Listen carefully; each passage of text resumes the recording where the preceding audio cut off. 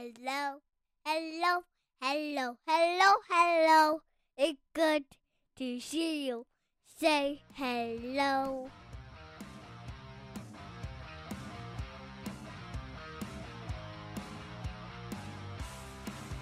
Welcome to the Husky Hockey Podcast, your number one resource to remind you that when you listen to this podcast, you'll only get one feed, and that's just the dulcet tones of Weldy and Andrew. We won't have any other overlapping music or anything else kind of going on, which was the case there for the first bit of the first period for the exhibition game against the Manitoba Minotauros. No, Bison. Bisons. Bisons. The incorrectly pluralized bisons of the University of Manitoba. Is it? Did they also add a U in it? Is it a Canadian thing? It should. I would give it more credit if it did. But nope. Just going incorrect with the bisons. So I got a quick question. Obviously, we got a big weekend against the Gophers coming up. We're having our NCAA prediction show, I guess you could say show. What pomp, circumstance? What is it? We need a flashy NCAA prediction segment. But just a couple things here during the exhibition game. Mason Saltquist, goal and an assist. Off Schneid. Will he get a goal and an assist the rest of the season? We do have to mention, too, the goal was an empty netter. An empty netter. Yeah, I think he can pop in an empty netter sometime in the last, 16 games or so? Yeah, that was... maybe that was harsh of me to drag on Mason Saltquist a little bit. But, I'm going to... We'll get into it when I talk about our preview. About, kind of the depth and kind of what I'm worried about as we match up against the Gophers. But, what was it? A 5-2 win? 6-2 win? 5-2 win. 5-2 win. 5-2 win. Obviously, we're not going to dwell on this a little bit. We're not going to dwell on this too much. But Spencer Meyer suited up. Yep. So when we talked a little bit about, if he's ready to go, do you give him a little bit of game time action? And we did. It wasn't obviously against, a real team or anything along those lines, but he skated. I thought he looked fine out there. Yeah, and that's one of the important things about these exhibition games, getting guys in who are coming off of injury. In Meyer's case, we saw, as I expected, lots of playing time, lots of action for guys like Rosborough, Spalacy, Rogers, those kind of guys. The one thing I guess I was surprised about is we did not see James Gray in net at all, which makes me wonder if they are trying to keep the not burn a year of eligibility. I don't know if you can.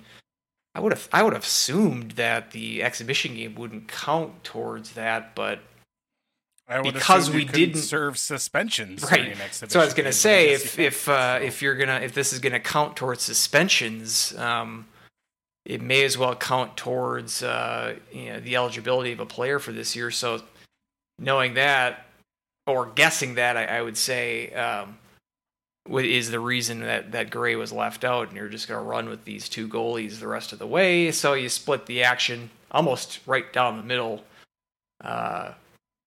Castor gave up his one goal, I think, with 10:02 remaining in the second. So just about a perfect split. Pull him, yank him. Yeah, it was because of the goal, for sure. But Alex Fern, the play-by-play voice of the Huskies for KVSC, actually reached out to me saying that he did ask about why we didn't see Gray in net. And yeah, that was actually, it would have taken the red shirt off of him. So, really? Yeah. So that caught me a little bit by surprise. But also, I tried to find the clip, and I obviously I didn't, but I remember at the beginning of the season, Brett said that it was going to be a goaltending tandem at the start of the season between Bassey and Castor. Obviously, we've seen that.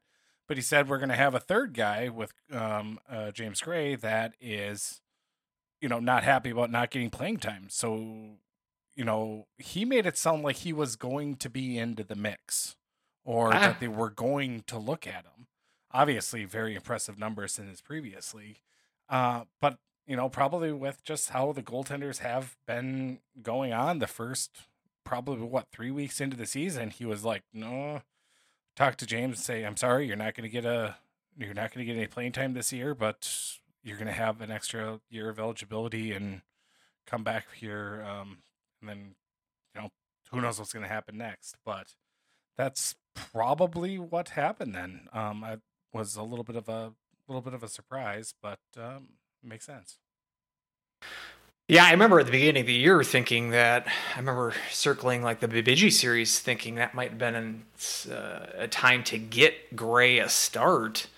Thinking it would be tough to do it right off the bat with St. Thomas would be an ideal opponent to give your third goaltender some action. Saw that last year when Lamoureux's only time in net was in one of those St. Thomas games, but tough to do that with a freshman just in his first weeks of college. I don't know. It seems I don't. Maybe I'm reading it wrong. I didn't think that they're bringing Gray in as some sort of starter potential down the road. We've still got Bassey for another year. I wonder if Castor still has a year here because of the COVID year. I've lost track of him. I don't know how long he's been here, but certainly have Bassey for another year. And there is a prospect in the USHL that you're thinking, they could have brought him in this year, but did not have a great year last year. And so he's in the USHL for his one last year this year, thinking that he's going to be brought in next year as well. So I'm not sure what the long-term plans for Gray is. This bodes well for him, I would think, if Larson feels so compelled to, give Gray another year by holding him out in the entirety of this year. Must mean that he doesn't just see third string, a warm body role for Gray, something more than that. A guy that could potentially be a starter a year or two or three down the road. So yeah, he knows more about Gray. He's seen more Gray action than I have. That was what I was most curious to see, is just what we have in Gray. But I guess I gotta wait a little bit longer to see that, to see my James Gray in net. So yeah, other than that, not a ton of intrigue with this game. Saw Ingram get on the score sheet. The top end guys didn't get as much playing time, but made as much as they could in that limited action. Okabe popping in a goal, Crookshank, as you mentioned, Sulquist getting off the schneid, and so Chronolo with 2 assists. Yeah. So some of the usual suspects playing a factor, and nice little Friday afternoon for the home crowd, including yourself and your daughter. Yeah. You're able to get in that sweet ticket deal. You were able to get in the building. Yeah, the sweet ticket deal of that I was really lucky enough that one of my followers, Fight the Pants, was able to give me. He had an extra ticket, so he was able to leave it for me at will call, and then I was just kind of like, I have a ticket, and my daughter's next to me, and I just kind of walked in, so I didn't even ask or didn't even try to buy a second ticket or anything like that. So maybe I should have done something along those lines. That's an idea. That's good. Yeah. So good. But I since it was just left to me at will call, I didn't have any idea of like what the prices were or anything like that, because they didn't have like any sign that said like how much prices were. So otherwise it could have been, exactly the same as a regular game, or if like at the ticket office it would have been cheaper tickets. So it's still a little bit confusing, but I was able to get in, and again, I only watched for a period, so I don't feel really bad that I ripped off St. Cloud State, especially because my daughter wanted a bunch of concessions. So in that one period, she wanted pizza, popcorn, water, and some candy. So hungry. Yeah, that's good. And it's not. Yeah, she ate like a quarter of all of it. So. Yeah, and it's saying that you skimped on a ticket here. It's not like St. Cloud State is in any sort of financial issues or existential problems when it comes to funding, and they're not in danger of cutting sports or anything like that. Right, so exactly. At least you gave them some money for those Skittles. Hey, I wasn't going to go to the Gopher game, but I decided just to pick up a ticket and go. So I did pay full price for that one. So don't make me feel too guilty here for an exhibition game that I spent only a period at. You're going to the Gopher game? Mm-hmm. Sweet. Wouldn't I bet? It's probably not the easiest ticket to get. It's pretty easy tickets if you are a single person going. Oh, it's just yourself. Just myself. Yep, just me. Like going around trying to find two seats together, unless you could be way up in the back. Yeah, right. You can find some, but I think I just picked one in just kind of a random section. I was like that one because usually I just stand up anyway, and I'm just kind of in the standing room section. So. You're gonna be suiting up in your ref garb? Nope. Should those days are behind me. I was gonna say you should dust it off, but probably is a couple sizes too small at this point. A little bit. Yeah. It was a couple sizes too small back when I was wearing it. Yeah, and then now like the student section will be like, "Who's this old guy? Like, what are you doing?" See, that's where you go there and teach the young kids. Yeah. You got to pass on the tradition. You know that cheater chant? Yeah, I started that. That's how old I am. They're gonna look at me like I'm crazy. So crazy like a fox. Mm-hmm. So let's I don't know, what was that? Dovetail. Let's dovetail into it. Let's dive into the weekend. Obviously, the incredibly common Saturday Sunday series, 6 p.m. 3 p.m. start for this series, and it's obviously it's huge and a lot of implications pairwise, common opponents, and everything along the like in regard to that. Obviously, big rival who we are not going to see for at least the next 2 years. So that I think puts a little bit of an extra wrinkle into it. I wonder how much Brett's going to use that as kind of a driving force of like, this is the last time you're going to play them. So make them,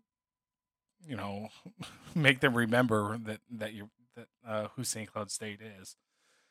So, but it's going to be, it's going to be just your old-fashioned heavyweight tilt. I think both places are going to be rocking. I know Mariucci is almost sold out as well. So it's going to be quite the atmosphere for these games. What are you really looking forward to for this series? Curious about the squad that the Gophers are going to put on the ice. We've got World Juniors breaking update. Canada scored in overtime hour ago, something like that, as we're recording here on Monday night, setting up a U.S.-Canada quarterfinal or semifinal on Thursday, and that guarantees the U.S. will play on... Or excuse me, they'll play the semifinal on Wednesday. they'll also play on Thursday, either the gold medal game or the third place game. So, and then we got the game on Saturday and Sunday. So, I mean, there's definitely, I mean, they can be there, the 4 players for the Gophers and then Jack for the Huskies. Noticing I'm not touching the last name. It's my New Year's resolution. It's he's just Jack. He's like Prince. He's just one name for me. One name from now on. So those players, I'm sure, will be in the building. Will they be playing though? They'll have a day off in between that Friday off. But at that point, these players will be playing what 8, 9, 10 games in a 8, 9, 10 day period at that point. Might be natural to get them some rest. I would, with the Gophers number 1 overall, you can make the argument that these games mean a little bit more from St. Cloud's perspective. They have more to gain here. Obviously, you can't gain more than being number 1 in pairwise. And so, I don't know what's gonna. That's the intriguing part is how these coaches. I mean, with Larson, you just got the one player here to deal with. Jack, whether or not he plays or not. Yeah, in where we're the deepest. Where they're the deepest. And you're getting Meyer. Now I'm assuming you're getting Meyer back, now that he played in the exhibition game and played fine, looked fine. But as far as the Gopher guys, if he decides to give them another day of rest, that means that their 2 leading scorers, Cooley and Snuggerud, would be out. Also, one of their defensemen in Chesley, Luke Middlestat, kind of more of a depth guy for them. So I'm not sure what Motzko does. I would assume that they're going to play in the Sunday game, and I'm assuming that Motzko and Larson decided to make this a Saturday-Sunday series in order for World Juniors participants to at least get 1 day of action because you're getting an extra day of rest. I asked Larson that as much. I tried to goad him into telling me that was the case, and he just said that those are the dates that Bob gave us. So he's playing coy here, but so that's the most intriguing part because it's a huge deal if Cooley and Snuggerud are not gonna be in that lineup on Saturday. Even if they are, I do think that I'm thinking a split here. I like the home teams winning in this series. It's going to be a big series for the Huskies, though. We've gone a month here without playing a real game, and the last time they played, kind of left a bad taste in everybody's mouth with a bad loss to Miami. But getting up for the Gophers generally isn't too much of a problem for the Huskies. And I like the fact that they're kicking the series off in St. Cloud. I like having the first game be the home game. And, it should be a lively atmosphere. It's nationally televised, it's CBS Sports Network. And it should be a good matchup.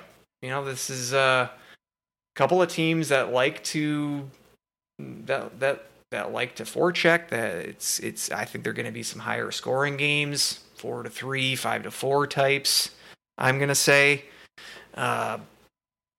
Excited to see some of this Gopher talent. I would love to see Cooley and Snuggerud play both games. I'm not hoping for that kind of break to go St. Cloud's way, mostly because I am intrigued to see those players play in this series as well. I want to have both teams play at their best. I don't want some of their better players, including Jack. I don't want to have games where those players aren't participating. I like to see the full rosters go at it here. So, and mentioning that this will be the last time in the regular season that we get a series between these two teams, which is definitely disappointing. I'm not a big fan of this schedule. I mean, I'm on record saying that I've kind of been frustrated with St. Cloud's non-conference the last couple of years. If it's just going to be the Mankato, Bemidji, and St. Thomas show every year and cycle in 1 or 2 other opponents to that mix, the one that I would hate to see go is the Gophers. And I don't like, I've realized the last 10 years to want or expect teams to do things for the better of college hockey is a pipe dream. That the major decisions of this sport in the last 10 years have been in the opposite direction of that.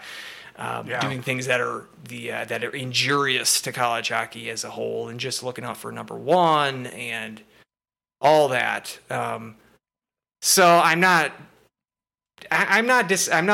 surprised, I guess. I just figure with Motzko having so much experience of this on the other side of it, why he would so willingly do this. I mean, they didn't play Duluth this year, kicked them off the schedule for a couple, at least one schedule cycle. They're not playing North Dakota. They are playing them next year, but in the year after that, they're not playing them either. I'm assuming that Mankato will be getting the boot. They hadn't played Bemidji, period, until they played this exhibition game over this last weekend. And that was, again, a token exhibition game. Had not gone up to Bemidji. The Gophers hadn't gone up there since the start of the Big Ten. And so, I don't know, it's frustrating, especially when you're looking at what I'm sure their perspective is Big Ten's loaded. And I'm sure they would say, because I know a lot of Gopher fans have said that these in-state rivalries with the Gophers, that means more to the smaller schools than it does the Gophers. And the Gophers probably see that as a little bit of an inconvenience more than anything, especially if they can point to this year and how well the Big Ten is doing. They don't really need to schedule a very tough non-conference schedule, especially a non-conference schedule where all of your opponents, if they are the in-state schools, are going to be extra jazzed to see you and extra motivated to play you. They don't need that high of a non-conference strength of schedule. And so I'm sure that's a big part of it, because you look at who they're replacing these natural rivals on their schedule. This year they've added Lindenwood to the rotation. Last year it was Mercyhurst. Year before it was Niagara. Alaska was in the schedule last year for them. It's not like they're saying, "Hey, we've had great times with these in-state schools, but we want to have some of our, Boston, the historical rivalries with Boston University and Boston College." No, they just want some patsies to fill out the schedule, and because it's not a huge loss for them at the gate, because they have so much season ticket revenue, doesn't even matter if butts in the seats aren't going to be very high for games against Atlantic hockey teams. I think they would prefer that than having to go into these hostile environments where, Bemidji and Mankato and St. Cloud take this very seriously, and you guys kind of duck in and duck out, and if you win, you win. If you lose, you survived it, and all that. I just think it's weak to seemingly go out of your way to avoid scheduling them, especially when these teams are very much interested in scheduling you. The Gophers know, and Motzko certainly knows the benefit that St. Cloud will have from hosting a Gopher game and whatnot. And again, he can probably say, "Screw that. I don't care about. Why should I give a crap about St. Cloud's gate?" Yeah, that's true. And so again, that's how this sport has operated in the last 10 years. So why do they need to bend backwards for the little guy? I feel like, though, if you're a player for Minnesota, you would still want to, because you would revel in being the Yankees of college hockey, or you should thrive in that heel role of going to these lesser schools and, kind of relishing in the fact that you're going to be the most, hated people in the town for a 15-hour stretch. So but like you said, if these are the teams in the direction that Bob wants to go with it, obviously we're just speculating, but I mean, just look at who, we're going to be replaced. I mean, we'll look for sure next year to see who we're going to be replacing with.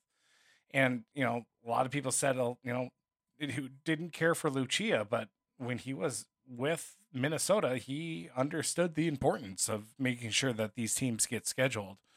And that again lifts up college hockey as a whole. But if we're definitely not in that area. I mean, look at the start of the NCHC. I mean, that by definition was we're going to watch out for our own backs here and kind of screw some of these other schools.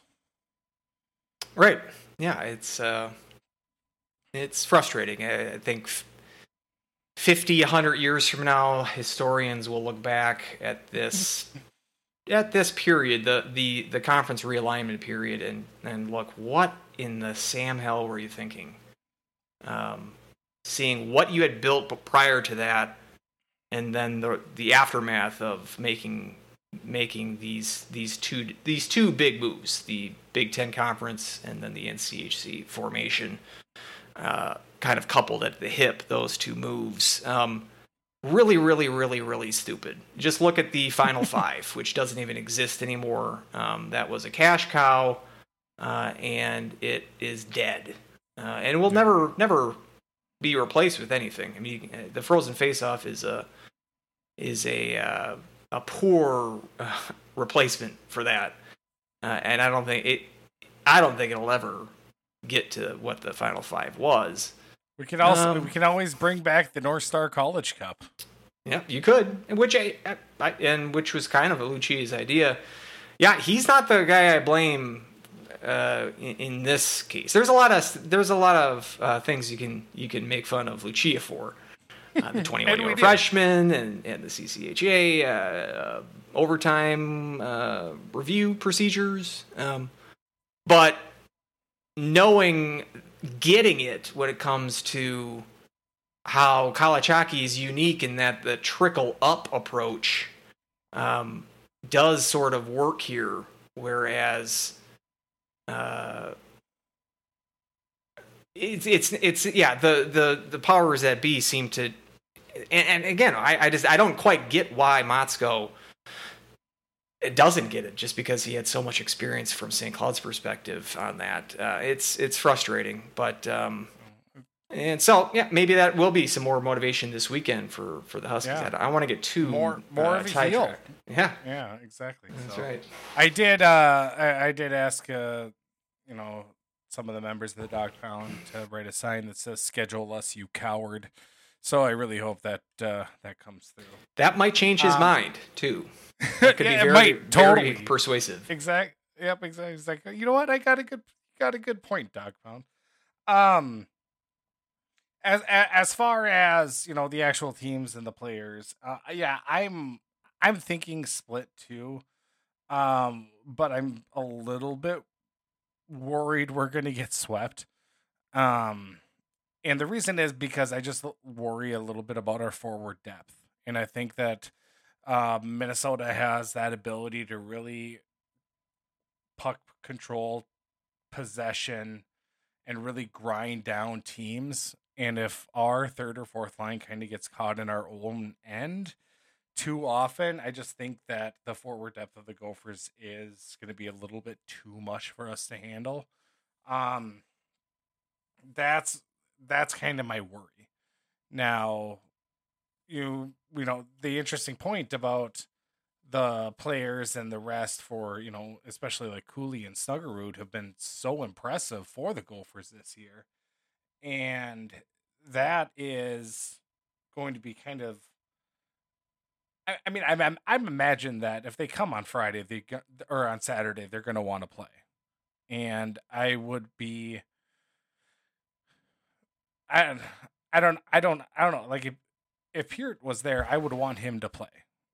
So that's kind of where I'm at with it, is that I think, these guys are still in peak physical condition, that they're still going to want to make these games and play and help their team win. So that's what I'm going to assume, that both, all players are going to play for every game. And it's going to be an electric atmosphere, an electric game. But with just the depth, I mean, I'm looking at their line charts from their last game, with on the bottom six for the Gophers with Pitlick, Hoogland, and Lamb, going up against a Molinar, Spalacy, and Brand. I just look at the advantage there for the Gophers. So hopefully I'm wrong on that, and this team comes amped up and ready to play, and they have that Miami backwash still in their mouth that they want to spit out and put a good game forward. They get amped up, and that's really what I'm hoping for. Yeah, Gopher's been an offensive juggernaut this year. Second most goals scored in the country, with 86. Power plays in the top 5 in the country. Their penalty kill is not great, in the 40s. So special teams would be very important here for the Huskies. As we've mentioned, their struggles of late on the power play or on the penalty kill themselves. Yeah, we've only been 10 of 17 in the last 3 games on the penalty kill. Power play. The Miami is what really killed us. Yeah. Power play is still doing pretty well for St. Cloud, but the penalty kill for both teams could get shored up. And the other X factor about that is that, like a traditionally coached Bob Motzko team, Minnesota's the least penalized team in the nation. Yeah. So, I mean, you're not going to get a lot of chances on the power play. Yep, not a surprise there. But that's because they control the puck so well. So they have the puck so much. So you don't have to, it's hard to drag down other people when you have the puck. We still haven't mentioned Matthew Nyes, breakout season last year and having another strong season this year. Just a beast. Brock Faber, probably their best defenseman. Probably will be playing for the Wild later this year, I bet. He's not even the top scoring defenseman on the team. That's Jackson Lacombe with 20 points right now. He's right behind Anhorn for the nation leader among defensemen. And I got my Middlestats mixed up. I mentioned that I thought it was John Middlestat was the guy at the juniors. It's actually Luke, who's another one of their point men. So they have 2 defensemen at the World Juniors and 2 forwards. Luke Middlestat, pretty good. 13 points on the point this year in his freshman season, so not doing too bad either. Justin Close, should mention him, is the goaltender for them. Their other guy, the By a Vowel guy, has only played in 5 games this year, so Close has had the overwhelming amount edge in minutes this year for the goaltenders. For the Gophers, putting up a .918 save percentage, .216 goals against. Saw him emerge last year after LaFontaine bolted mid-season. At that point, a lot of Gopher fans and even a lot of just college hockey analysts were saying Gophers are kind of screwed here because throwing the job to an untested Close at that point, but he guided the team to the Frozen Four and having a solid season. I don't think he's going to get Richter votes, but having a decent year for them too. So it's a good, all-around good team. They if we know about Motzko, this team is fast, skate very well, very good on the transition. Watching them in person in Arizona State a month or so ago, I was very impressed with their skill and their speed. Not surprising if you know Motzko's MO. So hopefully we can beat him at his own game here. And just looking forward to some good hockey. And maybe the split is optimistic. Minnesota, I think, is the number 1 team in pairwise for a reason right now. They've been clicking of late too. Coming into the break here with a good amount of momentum. So it should be a dazzling series, and let's hope that St. Cloud doesn't come out empty-handed. And like I said, I'm going to go with the split. I like the home crowd and the energy in that building. I think that's going to carry them on Saturday. But should see a good game on both days. That's going to be a weird one on Sunday too. Sunday afternoon game is a weird Sunday, one. 3:00. Yeah, that's Also, I remember last year it was flipped, right? We won at Mariucci, and then it was the hook call that Motzko called that kid Dove when it was Perbix. He just got paid today. I saw. Yeah, he did. Signed with the Lightning for 2 years. So 1.12 mil, I think, per year. Sure, let's go with it. I don't know the details. I just saw the headline, but very good for him. We're gonna blink again, and he's gonna be a 5-year pro at the NHL level. Like he's just naturally glided into their like starting like regular lineup, and hasn't missed a beat. So stick taps to Nick Perbix on a job well done. Yep, exactly. So, one of the other,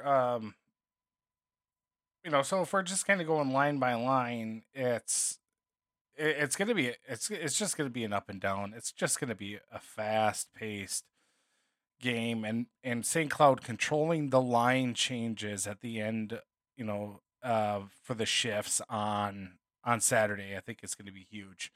Like you said, the atmosphere, and if their first or second line is out, making sure that we're not putting out our third and fourth lines, because I think those top lines are really going to do some damage.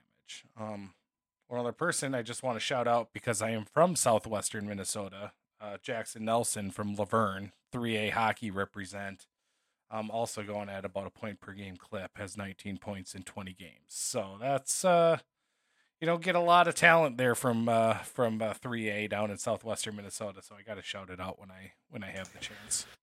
You bet. So Castor Bassey, just keep it rolling. That's kind of been the MO all season, and I would imagine that probably actually works the best, because I would assume Bassey, somebody who started a little bit more in a hostile environment. I wouldn't mind seeing Bassey both games, but I can see Brett just kind of keeping this train going here with the rotating goalies. Yeah, I would expect that as well. I've been on record a couple of times this year saying that we should switch it up in some regard, but I wouldn't bet on it changing this weekend. I wouldn't be surprised if it's sometime in the second half we do see either one guy play both games, or flip flop it. Have Bassey do the first game and Castor the second game. But I think that's going to come once. It's going to come because of results. Like one of them's not going to play very well, or maybe there's going to be a sickness or something that's going to force it. I just don't think that it's going to happen this weekend. So I would expect it to stay the same. Yeah, I don't see any reason to kind of change it now. So I'm with you on that one. Meyer comes back and Pierre comes back. Who sits? That's kind of my big question is, like, you're sitting Reiners, Ziemer. Probably. Ziemer to me is number 3 of those 3 that you just mentioned. I'd probably put him at the bottom of the depth chart. Then I'd probably put Reiners and maybe then Wiley. So you would have Reiners out of those 3? I would sit Ziemer. I don't know if I was clear there. Well, definitely. But we would still need to sit. We would still need to sit. Oh, right, because Anhord, Lukey, Peart, Bushy, Treyball, Meyer. So you probably give a game to both. To give a game to Wiley and give a game to Reiners. I'd sit Ziemer both nights. Right. I know you're more of a fan of Ziemer than I am, but I don't think he was particularly good in Miami, and He's kind of a loose cannon sometimes. He makes some dumb penalties, and I'm not sure if we want to risk that against the Gophers, such a high octane offense. I'm looking more for stay at home guys this weekend. It's kind of when I prefer a guy like Reiners to Zemer than Zemer. Yeah, I mean the discipline and the penalties. That's the part of Zemer's game. Obviously, I don't care for. So I mean, that doesn't. I am a fan of him, and I think you're right. I think that's probably how it would go.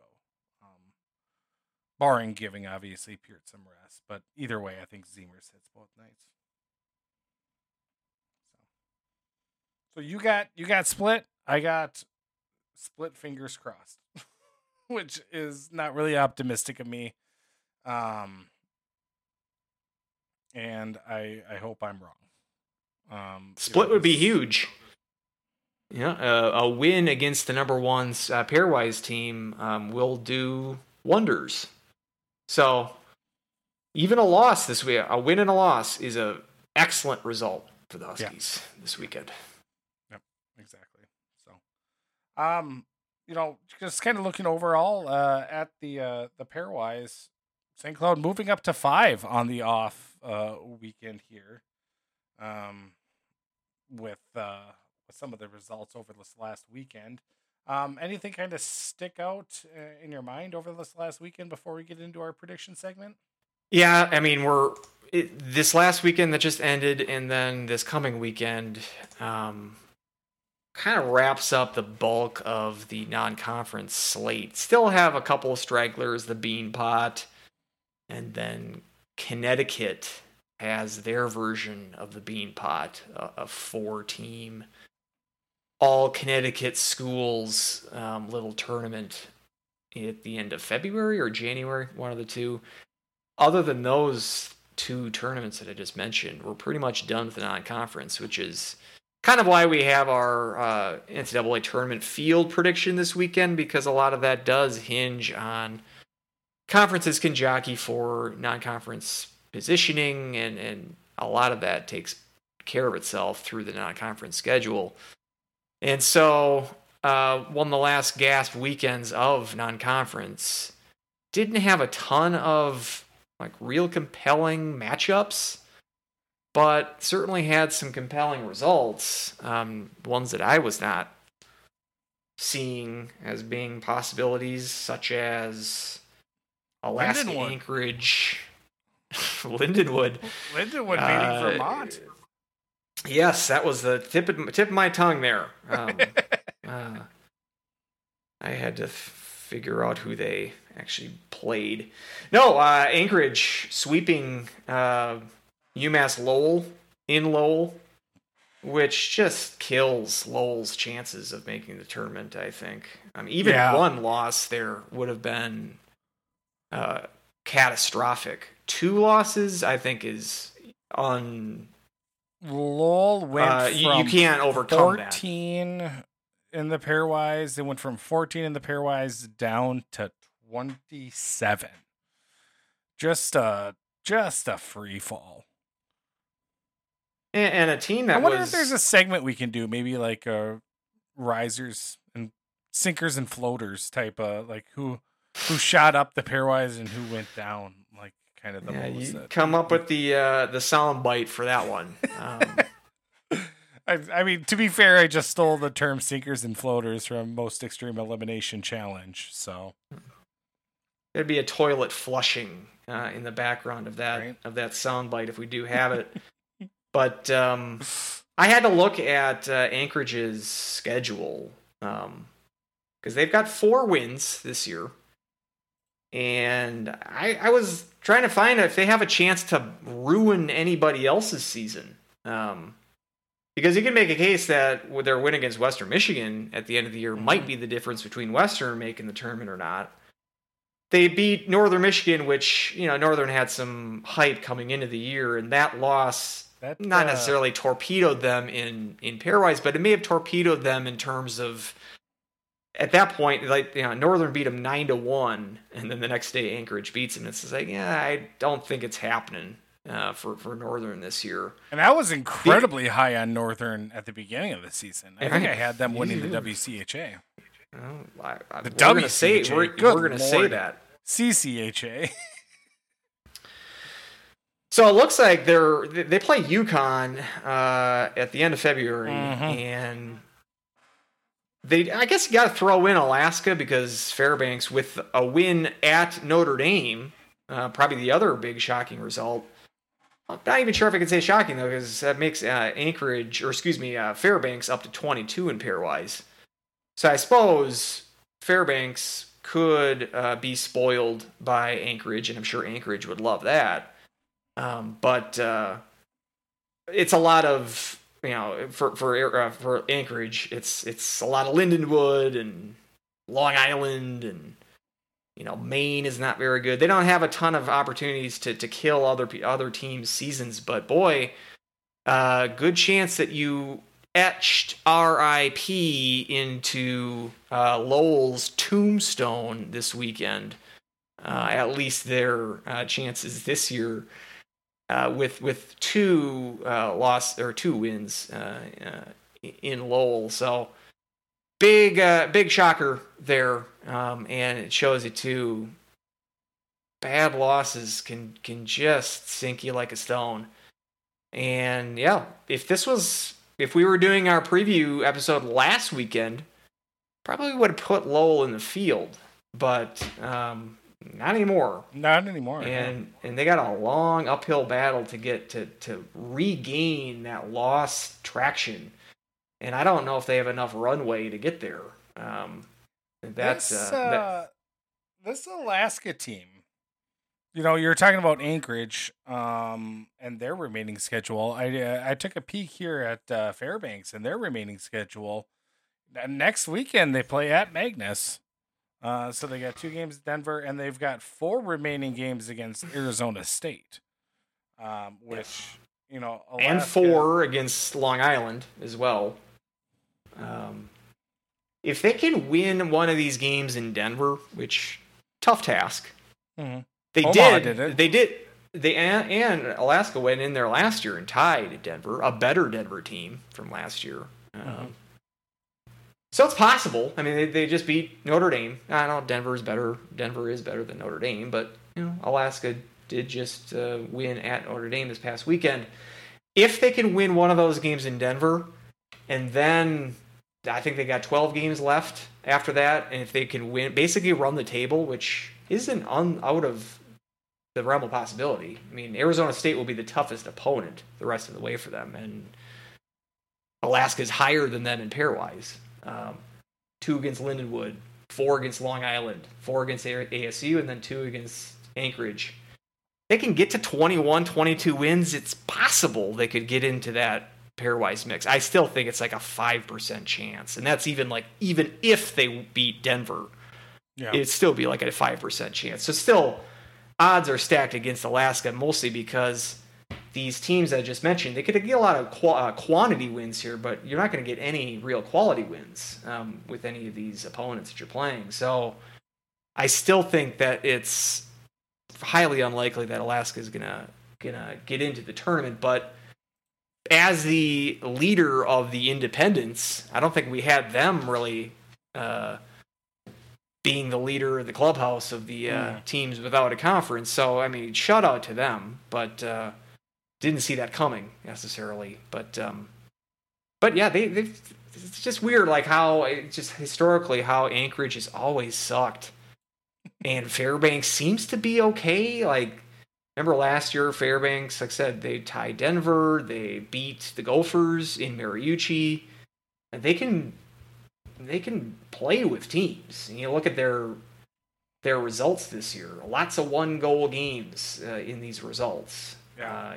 Played a couple of 1-goal games against Penn State, and so it's all these games have been tight.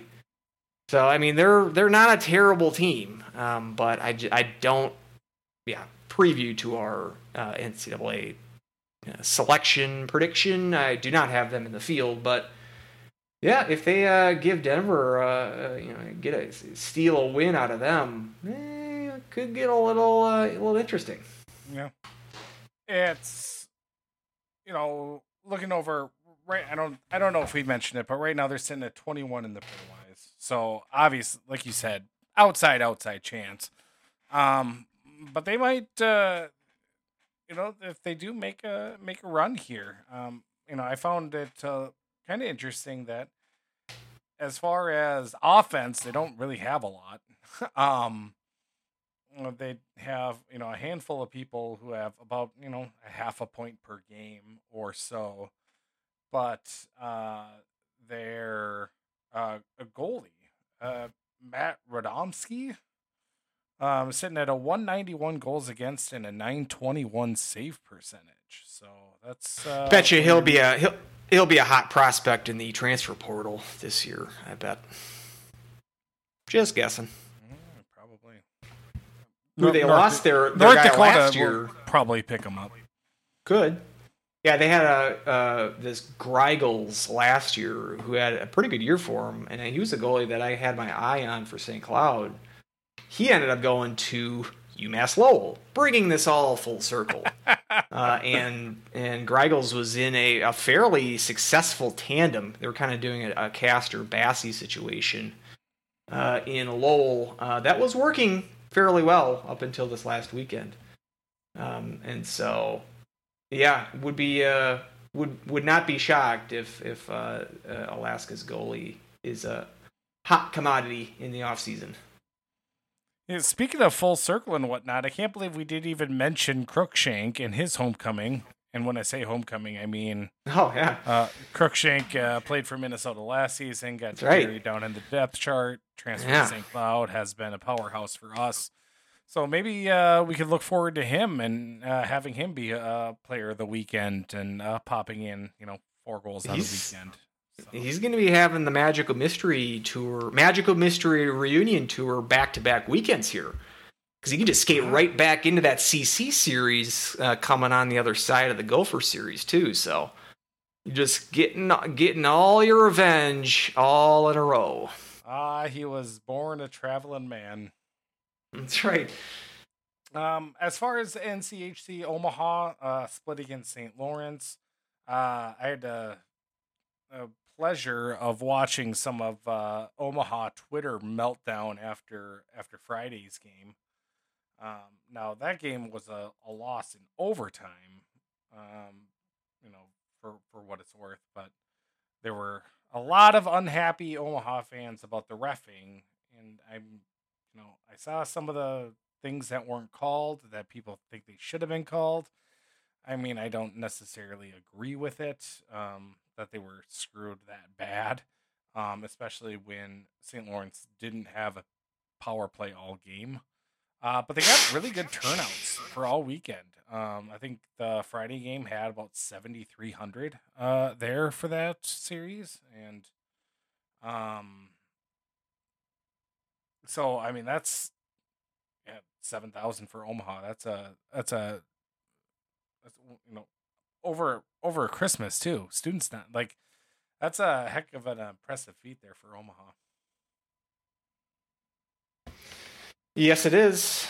Not so much losing to St. Lawrence in overtime, but that's not good on the attendance. And CC, loses an overtime game against Princeton the night after spanking them.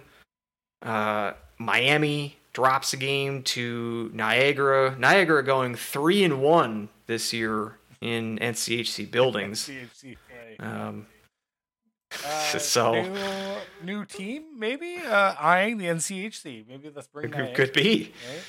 Could be. Well, it'd be a upgrade from Miami in terms of the pairwise at least. So there's that. Saw some of the just kind of looking at other high teams in pairwise right now. Merrimack gets spanked by Providence in Dartmouth's holiday tournament a night after having to go to overtime just to beat Dartmouth, who is horrendous. Merrimack's a strange team. I'm not quite sold on them. Michigan State in kind of free fall mode. You're getting some hints as to my preseason or postseason prediction here. Let's just go right into it. Yeah. Yeah. Well, we can't do that. Yeah. So so you're cutting me off at the pass here. Where do you want to start? Michigan State and Big Ten or what? Well, first off, I think, what do you want to do about Atlantic Hockey and CCHA? Like, are we just saying, are we actually we can get those out of the way teams? Because are we actually going to predict teams, or are we just going to say conference tournament winner and just move on? No. We call a team. Really? Why? This is just a crapshoot. Well, yeah, but that's the fun. Last year, remember, I took Bentley in Atlantic Hockey, and that wasn't right. That was not right.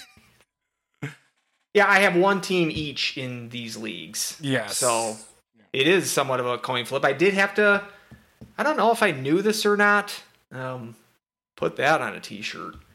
But Atlantic Hockey ended up redoing their postseason tournament format. In line with the Big Ten and the CCHA, where they're doing it all on campus sites. 2 out of 3 the first round, and then single games at the higher seed for the semifinals, and then a single game championship at the higher seed. So doing away with the neutral site tournament, which, if it means anything, it just makes your regular season champ in much better position, just because they don't have to go on the road at all. So that's the reason whenever we get to Atlantic Hockey, I like to root for the teams that have not made the tournament yet out of that league. Namely Bentley, namely Army, Sacred Heart. There might be another team in there. I know those 3 have never made it. So I do like to root for those teams, but I am just going easy this year, and I'm just picking the first place team and RIT. So I'm going with RIT out of Atlantic. Who do you got coming out of that league? Yeah, definitely the same. RIT is, maybe quietly putting together a kind of a solid record. But obviously, as far as like teams they've played, I mean, they got kind of spanked by Penn State 6-1 and then lost 3-1. So it's, I mean, I don't see them being a real test there, a real non-conference test there for Penn State. We should add. Yeah, exactly. That split, like you said, against a Princeton team, or that is mediocre. So, but I mean, just looking at everybody else in that conference, I don't think there's anybody else. I do also agree with RIT. But like you said, let's root for an upset with Sacred Heart. Maybe they can make a run at it, right? Definitely don't want to see AIC. Sacred Heart is number 2 right now in the conference. 28 points, and there's been an uneven amount of games. I think actually RIT's played 2 fewer games than Sacred Heart, so even RIT's 2-point lead is a little deceiving because they haven't played as many games as everybody else. But yeah, you got AIC right on the doorstep. 3 points and 3 games less than AIC. Yeah, that's right. Yeah, I can't do math on the fly that quick. But yeah, AIC, the 4-time defending champ of this league. They still have I would not be shocked if they end up coming out of that tournament. But RIT's been there before too, and they seem to play well on home ice. And if that's where, if they have the home ice advantage throughout the playoffs for their tournament, I'm going to stick with the odds-on favorite and just keep it simple and go with RIT. Yep. And then for the CCHA, yeah, I'm stubbornly sticking with Mankato, even though they're not the leader of the pack in terms of pairwise right now in the CCHA. Both Bemidji and Michigan Tech are above them. Like, am I dumb, though? Like, just looking at the St. Cloud games against Mankato and Bemidji, I realized that St. Cloud lost a game to Bemidji and swept Mankato, but the talent on those 2 teams, it didn't seem to be very close between those 2 teams. But meaning, I think that Mankato has a clear talent advantage, but you look at their results. Mankato got swept to Bemidji this last series that they played, and I just don't see Bemidji coming out of this league. I mean, obviously, very well could be wrong, but and I don't trust Michigan Tech either. They've had some terrible losses this season. Just got spanked in the GLI by Western, and so I don't trust them either. This league is not good, and I would have confidence, if I have any, in the fact that Mankato can conjure up some of their recent success and the talent that they do have and get their crap together here. So I'm going to go with Mankato, but I don't feel very confident in that. But I could see, I would struggle to see Bemidji going on the road to win that conference title game. I could see Mankato winning on the road, either in Tech and Bemidji and Bowling Green and any of these contenders. I could see it happening. But I could also see any of these other teams that I just mentioned do the same here. I don't think this is going to be a league where they're going to make a run in the NCAA tournament. Probably going to be a one and done league, but that's who I'm picking. I'm going Purple Cows. You? Yeah, I mean, this was another one. I agree with you on Bemidji. I just don't see them having the firepower to. I just think they're too easily going to be defeated. I think if the offense dries up.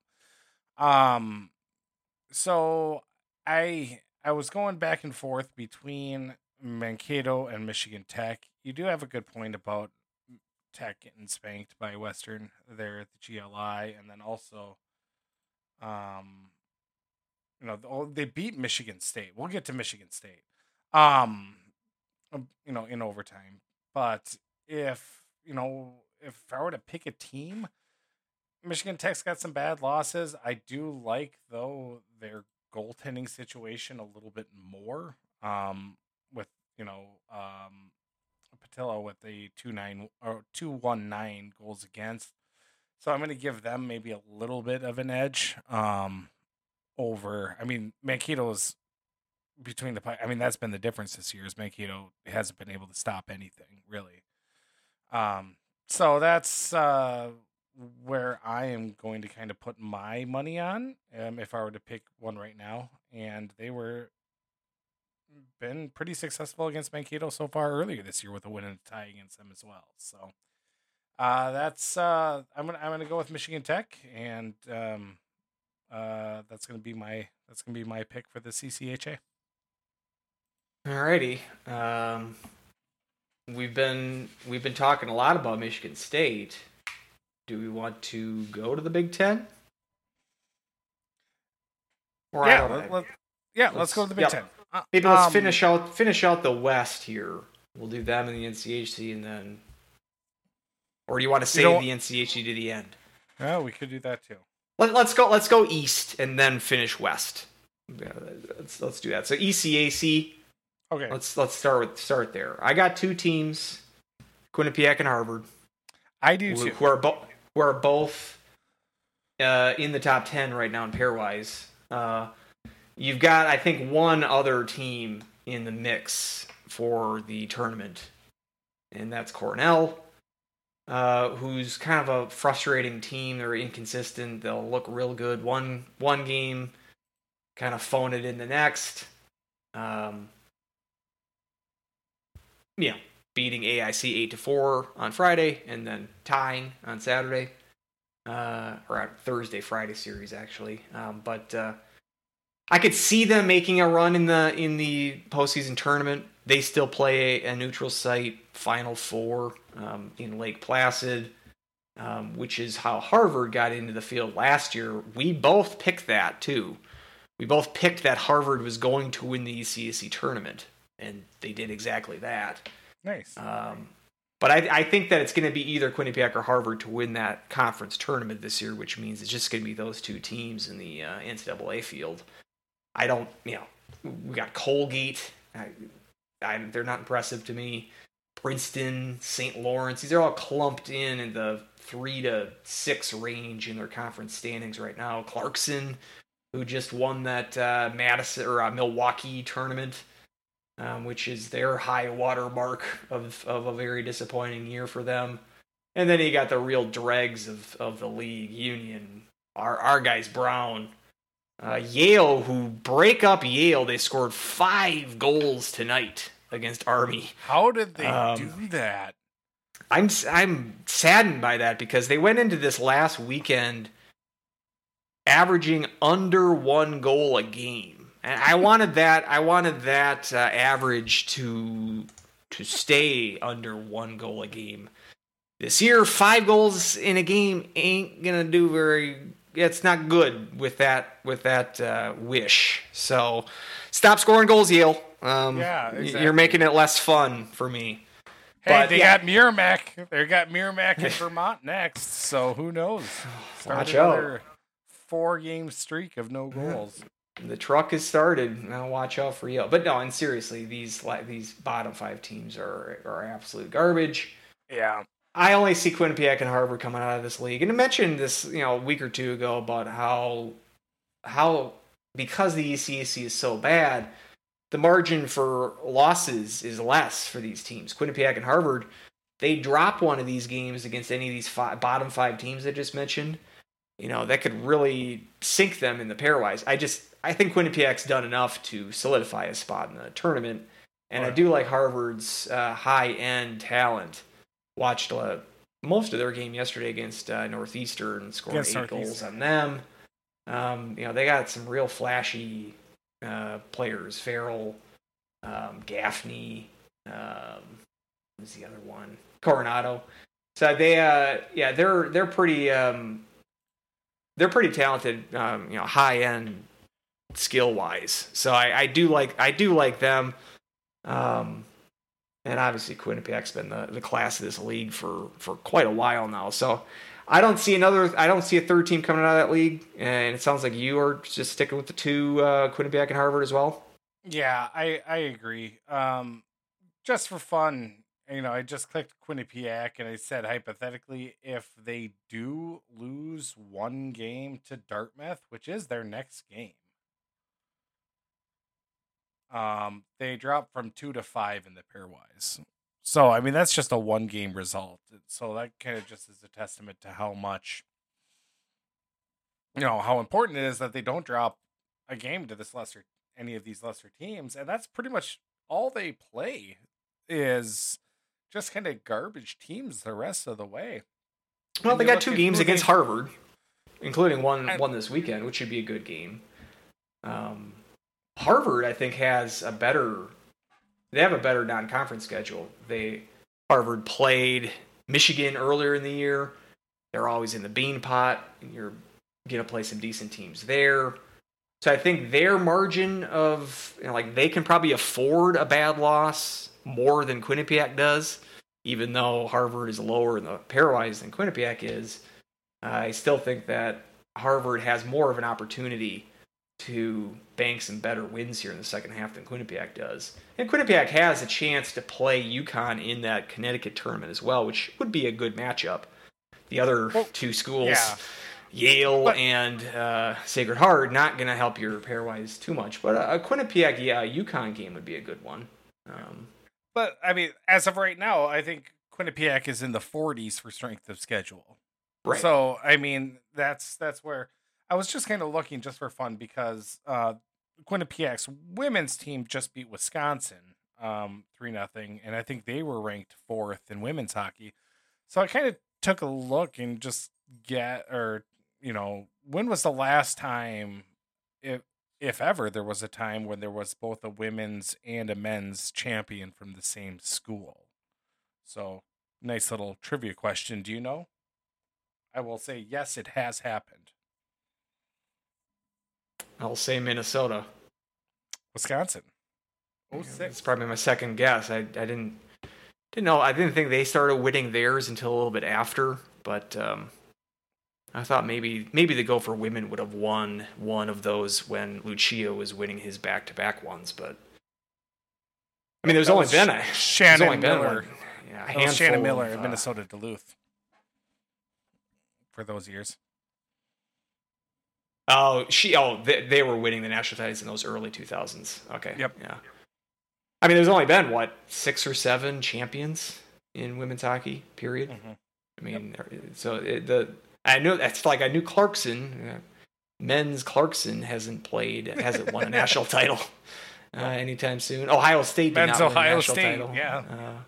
So the options were limited, but I should have just gone with my gut and went with Wisconsin because that was my other choice. Minnesota was a good choice because the year before Minnesota won for the women.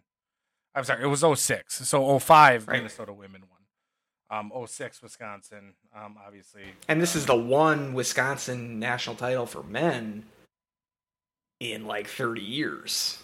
Mm-hmm. Right? Yeah.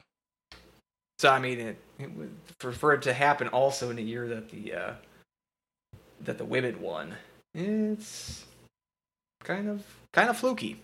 But another kind of fun thing I saw is that there was also a year where both schools were the runner-ups.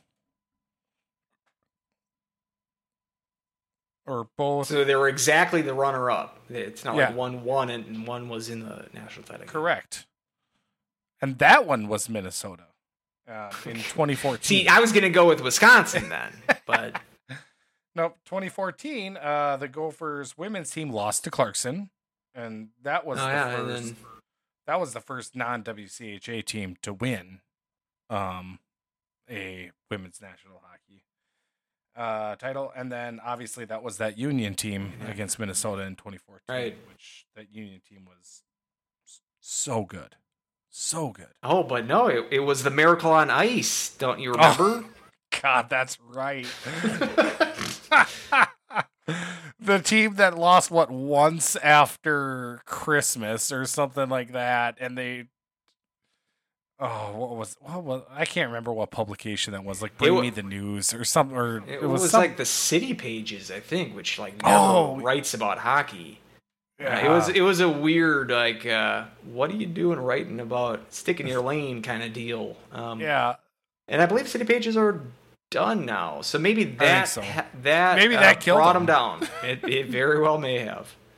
Yeah, that's right. They tried to say, I can't believe the mighty Minnesota team lost to the little private school that doesn't give out hockey scholarships. And it's like, have you seen Union play? They're so good. Anyway, I just thought about that because I went to a Coyotes game a couple weeks ago, and Gostisbehere plays for Arizona now, and the +7 game that he turned in that game, one of the better title game performances especially from a defenseman. Got to be the best defenseman performance in a title game of all time. Yeah, and but yeah, Quinnipiac and Harvard. Quinnipiac obviously has done enough. Harvard, I think as well. I don't think you're going to get more than 2 teams out of this. It's going to take a huge upset, I think, for any of. I mean, Cornell is at 15 in pairwise right now, so I mean, they're not completely out of it. I don't really trust them to get it done either. They've been one step forward, one step back, kind of all year. So, of course, it could happen. I'm just not expecting it to happen. Where do you want to go next? Hockey East? Yeah. No, this one was tough. I think between Hockey East and Big Ten, I wavered the most as far as who's going to get a 5th team in between those 2 leagues. Same here. And I don't really feel... I put 4 teams for the Big Ten, and I kind of feel confident about that. And I put 5 teams in for Hockey East, and I'm really not confident on that. But that was exactly my dilemma too. Was which team is going to get the 5th? Because you look at the fringe of the like the teams that are going to sneak in, and it's just like neither of them I think are that good. or even in Michigan State, I think just their schedule is what's going to really bury them. But as far as where Hockey East goes, okay, so I've got Merrimack, UConn, Boston, and Providence, which is a little bit chalk because it's just 1 through 4 in the standings right now. But I don't trust Northeastern. They're toast. Yeah, and then Boston College, and obviously we saw the Lowell ship sink right before our eyes. So, you forgot the one team that I included. I had those same four. And then I'm gonna go with UMass. Okay. As the 5th team. Of those 5 teams, the one I trust the least is the top one in pairwise right now, Merrimack. Yeah. But I just think that it's going to be very hard for them to tumble out of 6 in pairwise. And so I am going to stick with them for now.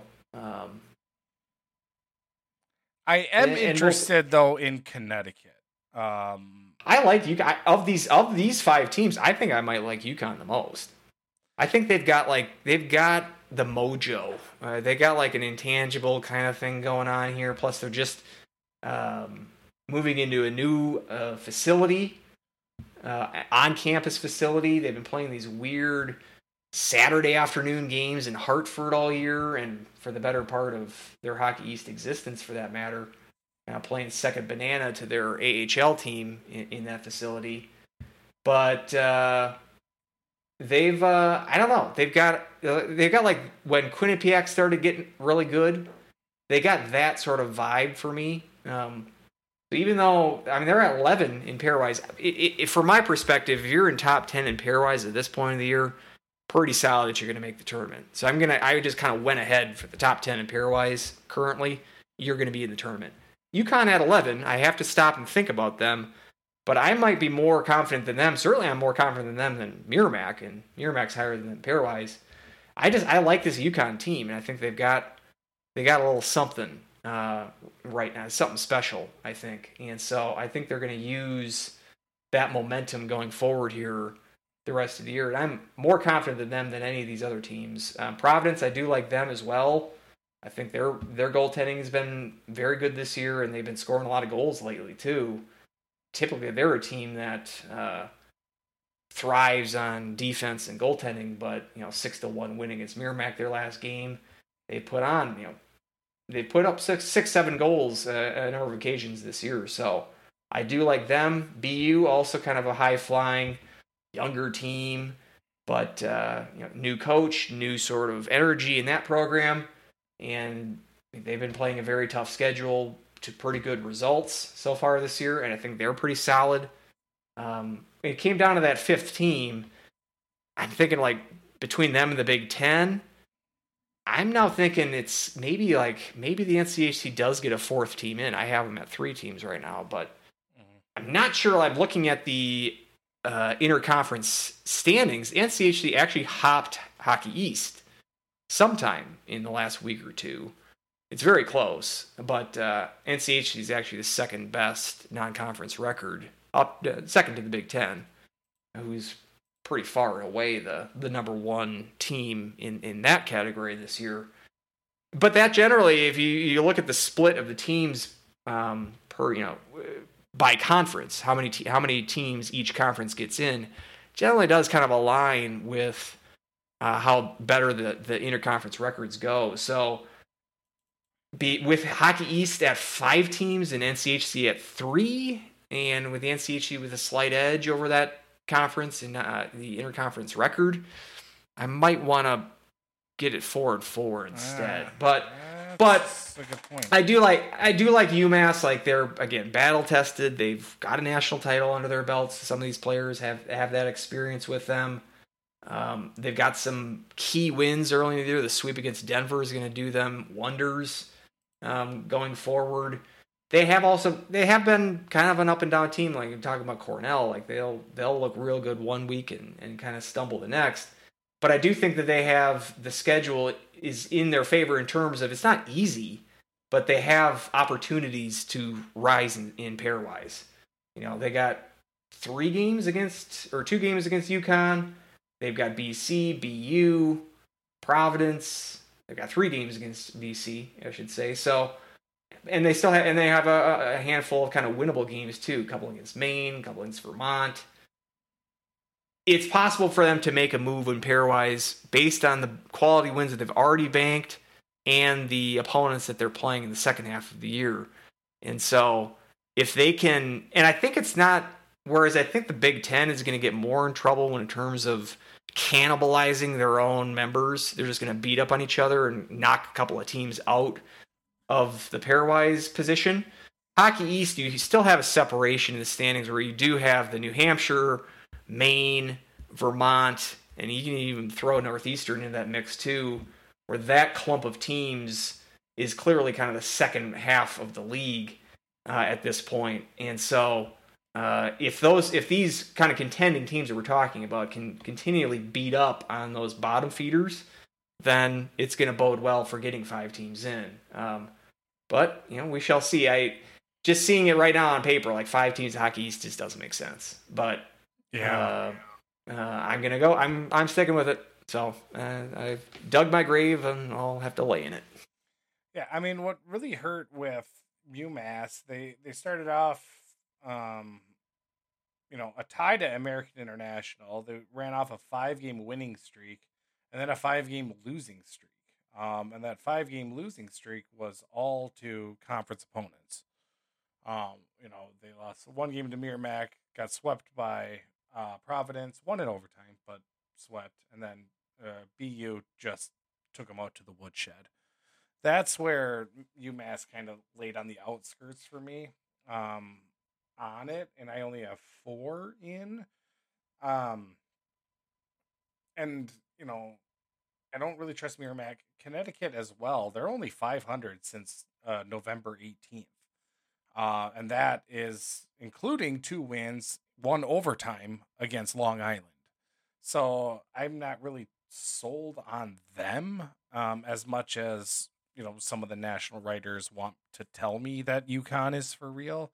I don't really see it. So I've only got, the top 4 in there right now. I don't trust UMass that much. Mass Lowell, obviously, we saw it just collapse.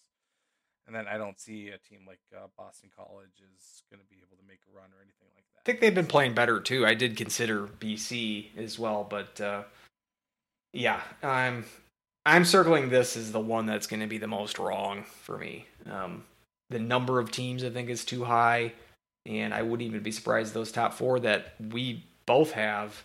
I wouldn't be surprised if there's some movement. 1 team drops out of that. Maybe they only get 3 teams in. Who knows? It's a weird year. It's because we've said too. There's not a ton of super teams. There's a lot of pretty decent. They can look good on a weekend, but I don't think none of these teams we're mentioning are going to go on one of those union type runs in the second half of the year here. I just don't see a 20-game winning streak really with any team in college hockey this year. That might be a good thing. So, but it just makes it difficult to decide on who goes, who's out, how many teams from each conference, all that kind of stuff. So this was a challenge. So then moving over to Big Ten, who you got? Yeah, so Michigan State has been in free fall, losing 5 out of 6, 5 out of their last 6 games. So they are currently in pairwise territory, but I have them dropping out. So I just have 4 teams from the Big Ten, just 4 teams. It's over half their league, but I got Minnesota, I got Penn State, Michigan, and Ohio State. And don't trust Michigan State enough that they can pull it back together. Plus, they have, a tough go of it in the second half of the year, though, schedule-wise. Notre Dame is a team that has never impressed me this year. It's just like... And they're being booed. I can see in the crotch I think they're 13 or 14. They would be in the field if you look at them, but that's largely based on the fact that they are playing what they consider to be the toughest schedule in the country. You can see that with a lot of the Big Ten schools right now. Their strength of schedule is going to be super jacked up because the quality of the conference has been so hot this year.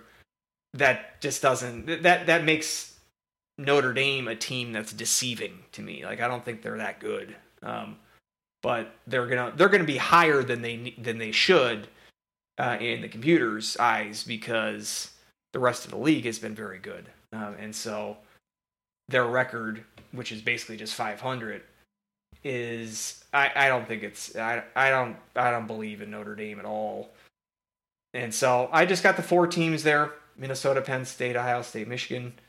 Which I like all 4 of those teams as far as I think that they're all solid teams. You know, we've talked about a lot about Minnesota obviously this weekend, or this show, you know, previewing this coming weekend.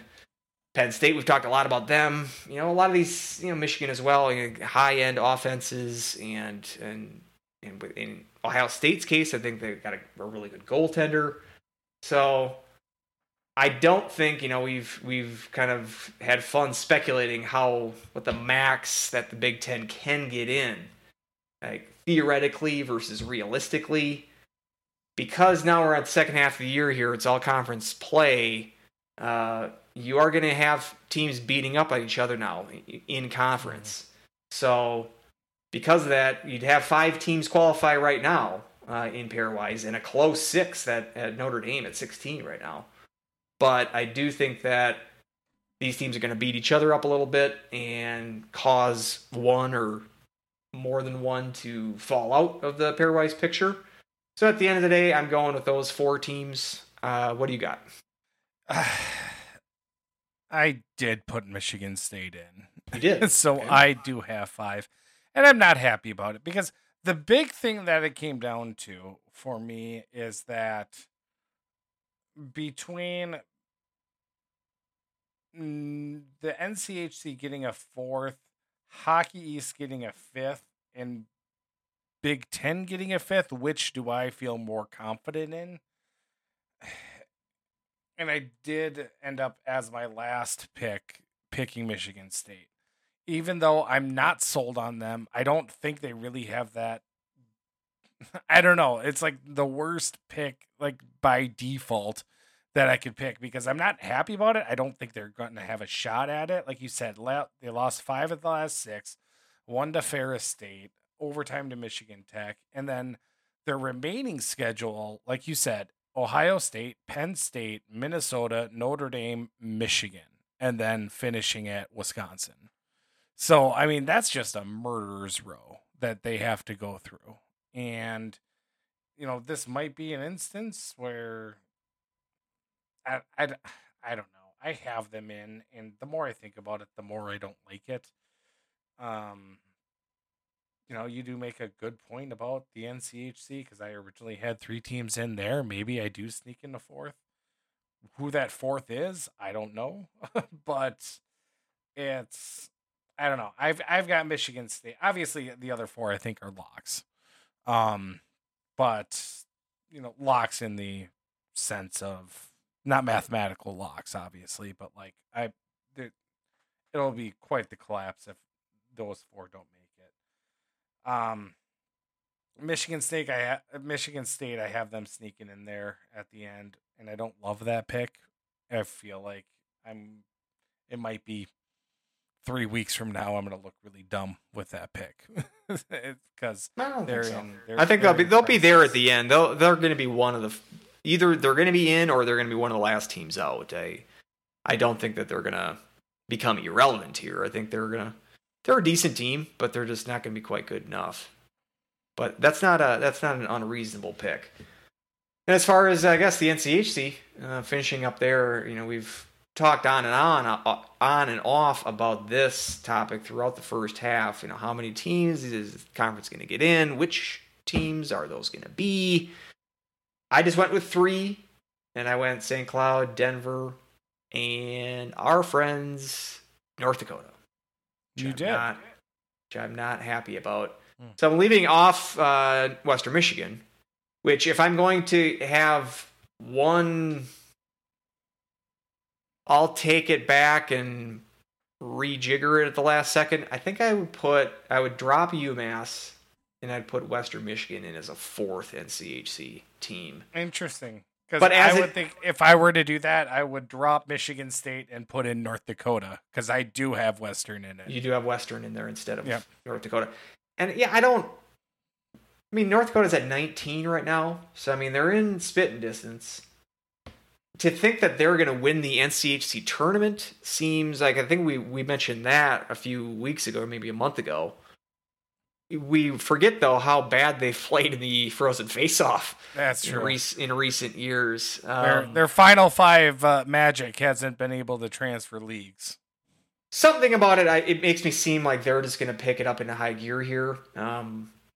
If that doesn't happen, I'd love to be wrong. If I'd love that if it didn't happen, if it didn't. And the thing about them picking it up into high gear is that they just need to stop a puck. Yeah.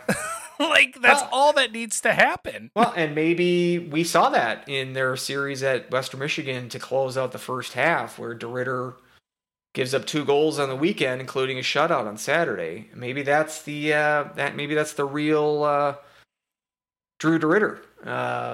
Maybe Poulin was just storing up all of his goals for a memorable GLI.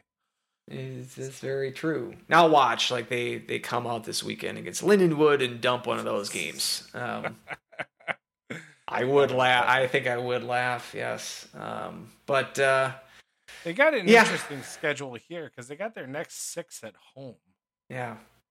Before going to Miami, which I would love to say is an easy sweep, but as St. Cloud proves, it's not.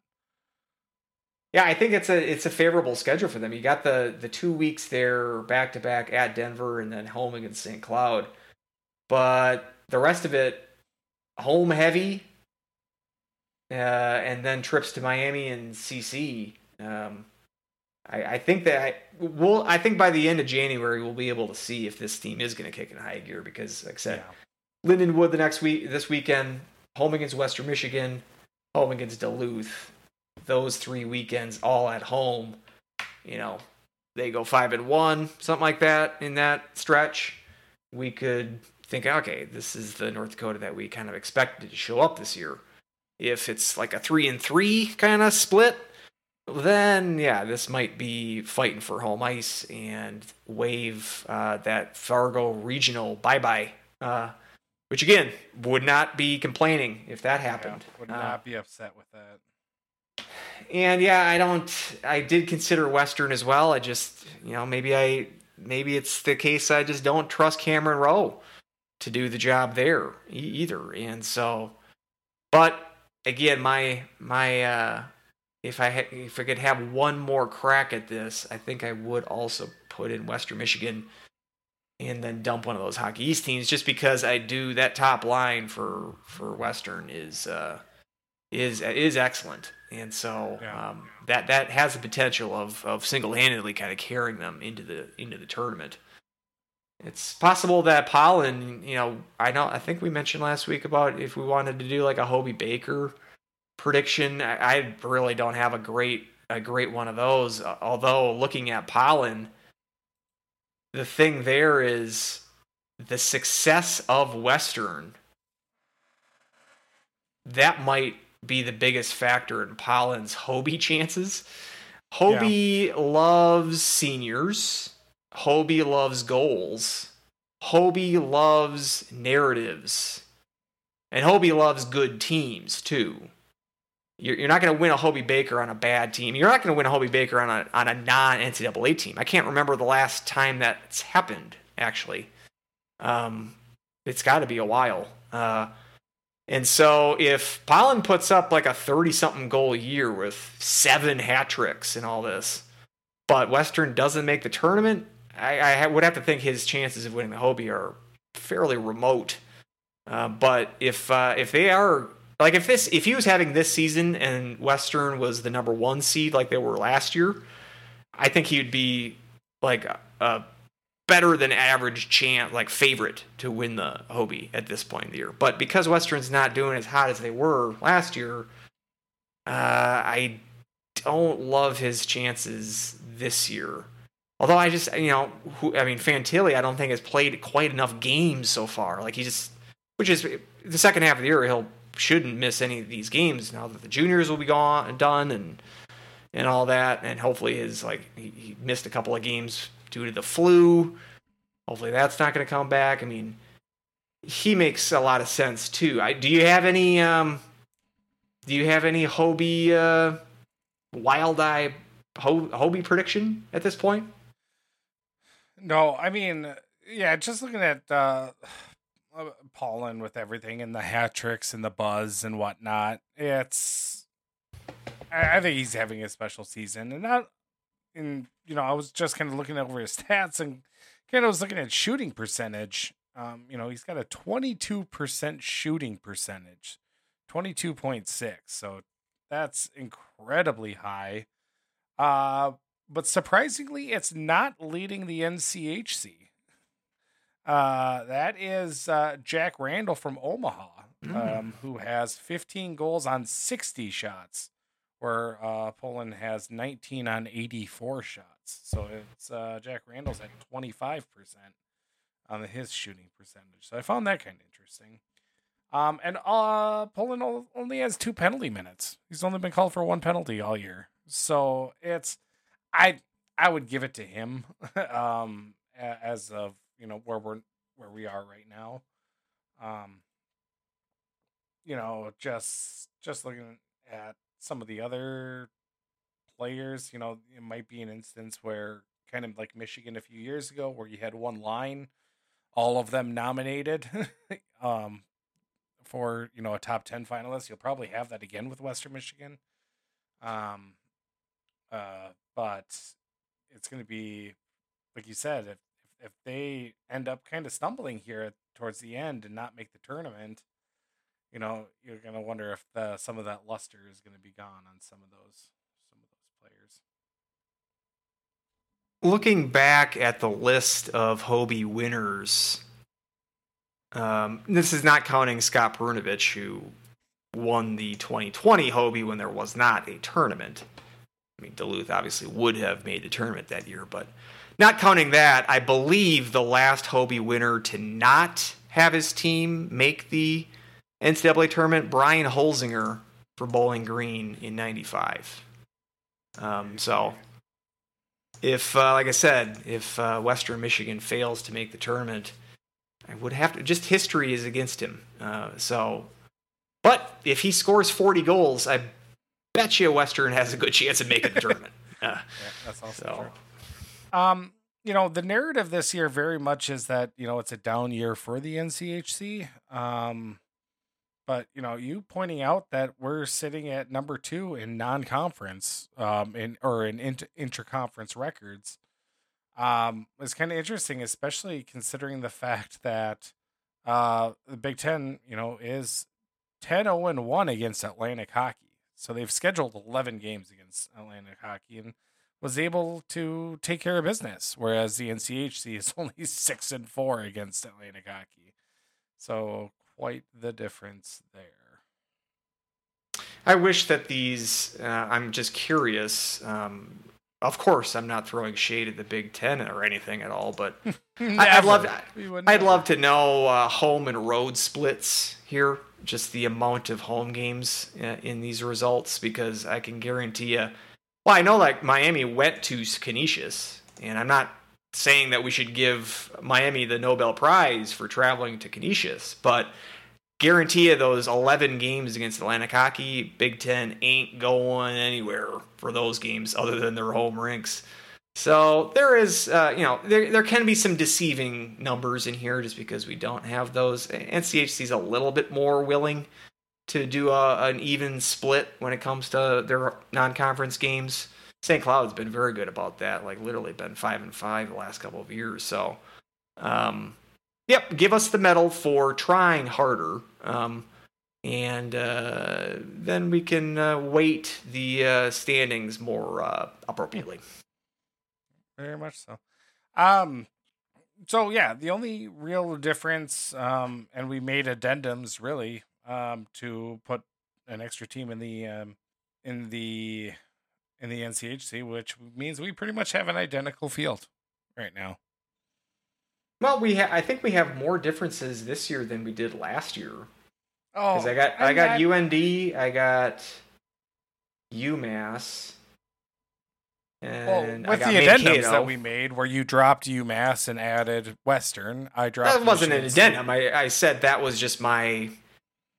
If I had one extra, the list was with UMass and with just 3 NCHC teams. So even though I'm not real confident on the UMass thing, I wrote it in pencil here. So that means it is etched in stone. So I want to go back and do this, and just for posterity, because I'm going to listen to this when the NCAA field is announced. One thing that I'd like the pairwise to be like, I want to be able to go back in pairwise to see where teams were. Like, I'm glad you mentioned the Lowell was 14 and they dropped to 27, but I just want to know for right now the top 10 in pairwise. One is Minnesota, 2 Quinnipiac, 3 Denver, 4 Penn State, 5 SCSU, 6 Merrimack, 7 Boston University, 8 Michigan, 9 Ohio State, 10 Harvard, 11 UConn, 12 Providence, 13 Michigan State, 14 Western Michigan, 15 Cornell, and 16 Notre Dame. So those are the top 16 in pairwise. I'm just using that for posterity because I'm going to listen back to this and see which of those teams, like how many of those teams made the tournament in March. And I'm guessing it's going to be most of those teams. But I'm just... if you use the customize on CHN, they've got that. You can switch the modify date to the last date of... So you could have gone back to New Year's. And so you would just be blanking out all the results since then? Yep. And then they'll... Okay, I did not know that was possible, but that's good to know. So yeah, you can just edit that out then. Keeping it in. It's a good rundown for everyone. So maybe I'll even move this section. No, I'm not going to do that. No. just dump it. Nope, not going to dump it. Keep it in. Deal with it.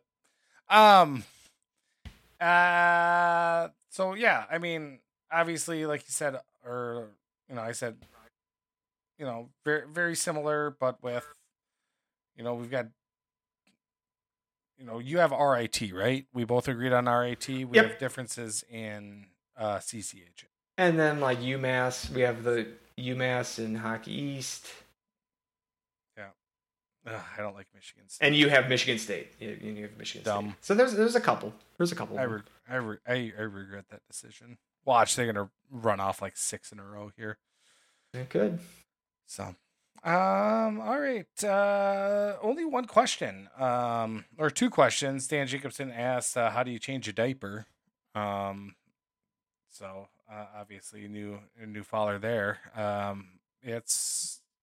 After you get the first, you don't know. To be fair, he might be changing them for himself. That's true. That's a good point. We shouldn't assume. Assuming makes an ass out of you and me. Yeah. So my answer then would be, how do you change a diaper? Would be depends. So, so with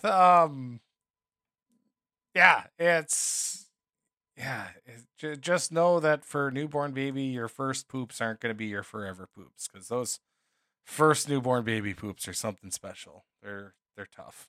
So, and then Jason Bryant, best place to meet other Husky fans prior to the game at Mariucci on Sunday. And I felt that was a really good question, because I think the last Gopher Husky game I went to at Mariucci, I don't know if any of the bars around there are still open. Yeah. I mean, it's been at least 5 years. I think it was the 16-17 season would have been the last. I'm sorry, 3M Arena. Mariucci. Yeah, sorry. Mariucci. So, yeah, remember that. I think that time we went to Surly before, which I don't even think is that close to Mariucci. I'm not sure why we did that. Yeah, and again, I'm always terrible with names of places, and as you said, that whole scene might be quite a lot different since the last time I was there. So I can't really help very much on this one. Because I was thinking, like, I think Sally's closed. I think that's where that's where I went. Yeah, and I can't remember there was a place that had a bus that we took. Again, I'm terrible with the names of the restaurants, though. It was somewhere in Dinkytown. I mean, I just don't know if there was going to be a specific, like, SCSU alum sort of, we're going to set up shop at this bar. I haven't heard anything. I'm sure if you do, you can pass that along to your online followers. But I'm sorry, I can't be of much service here in Arizona. No. How about he chooses somewhere and then he makes it the de facto Party Central? That's right. Always a fan of Burrito Loco. So if you want to, there you go. Up there, I'm sure there's a Payless shoe store around there. Maybe you could set up shop at the Payless shoe store. Here we go. Let's start our own thing, right? They have beer there now. Oh, really? Yeah. Surly's not too far. Yeah, it's a little bit of a trek. I don't know if I think that it had just opened that specific location or something, and maybe I just was wanted to it's about go there. I don't know. Yeah, I'm not really sure why I picked that. That was a fun game though. That was the one where the Gophers were up 3 goals with like 10 minutes to go in the third, and the St. Cloud tied it up, and then Ashan won it in overtime. Maybe they was just down 2. I can't remember. It was a late comeback, and then Ashan won in overtime. When overtime still was when it really mattered. It was a fun game. Which was that? You said it was Ashan? I know. I'm pretty sure it was Ashan was the overtime winner. It would have been like a 6-5 game. That was the Judd Peterson game, right? He tied it up, I believe. Yeah, it was his hat trick, right? Maybe it was who scored the winner? Are you looking at the box score? I was trying to get a time frame of what year. Because it would have been at 16. It was it would have been 6 to fall 5. of 16. Wallen. Okay, so it was off of an Ashan shot, or no, it was a Ashan pass. That's what it was. Yeah, from like a great Chalowski. And Wallen. Really, it was a blast from the past. But yeah, that was a fun little comeback. Yeah, it was a great pass by Ashan. I remember the replay. He faked it because it looked like he was going to take a shot, and then Wallen was right on the doorstep and just kind of tapped it in. He didn't have to do much. Ashan did the heavy lifting on that goal. Yeah, and they were down 3, so it was 5-2 3 with 10 minutes left to go in the third. So. Yep. Yeah, fun times. Well, let's make some more memories here this weekend, right? It's you got it. It's going to be 2 high-paced games and high-octane games, and I'm really looking forward to it. I'll be in the building on Saturday. Sunday, probably watching at home. So, but bring us a win. Bring us a win on Saturday. How about you? Right. That's what I'm hoping for. So, thanks everybody for listening. I'm Weldy at More Clappers, MOAR Clappers, More Clappers. Andrew, what's our email? You can send me an email at huskieshockeypodcast@gmail.com. Send me an email. Perfect. Sounds good. And until next time, go Huskies. Woo! Woo!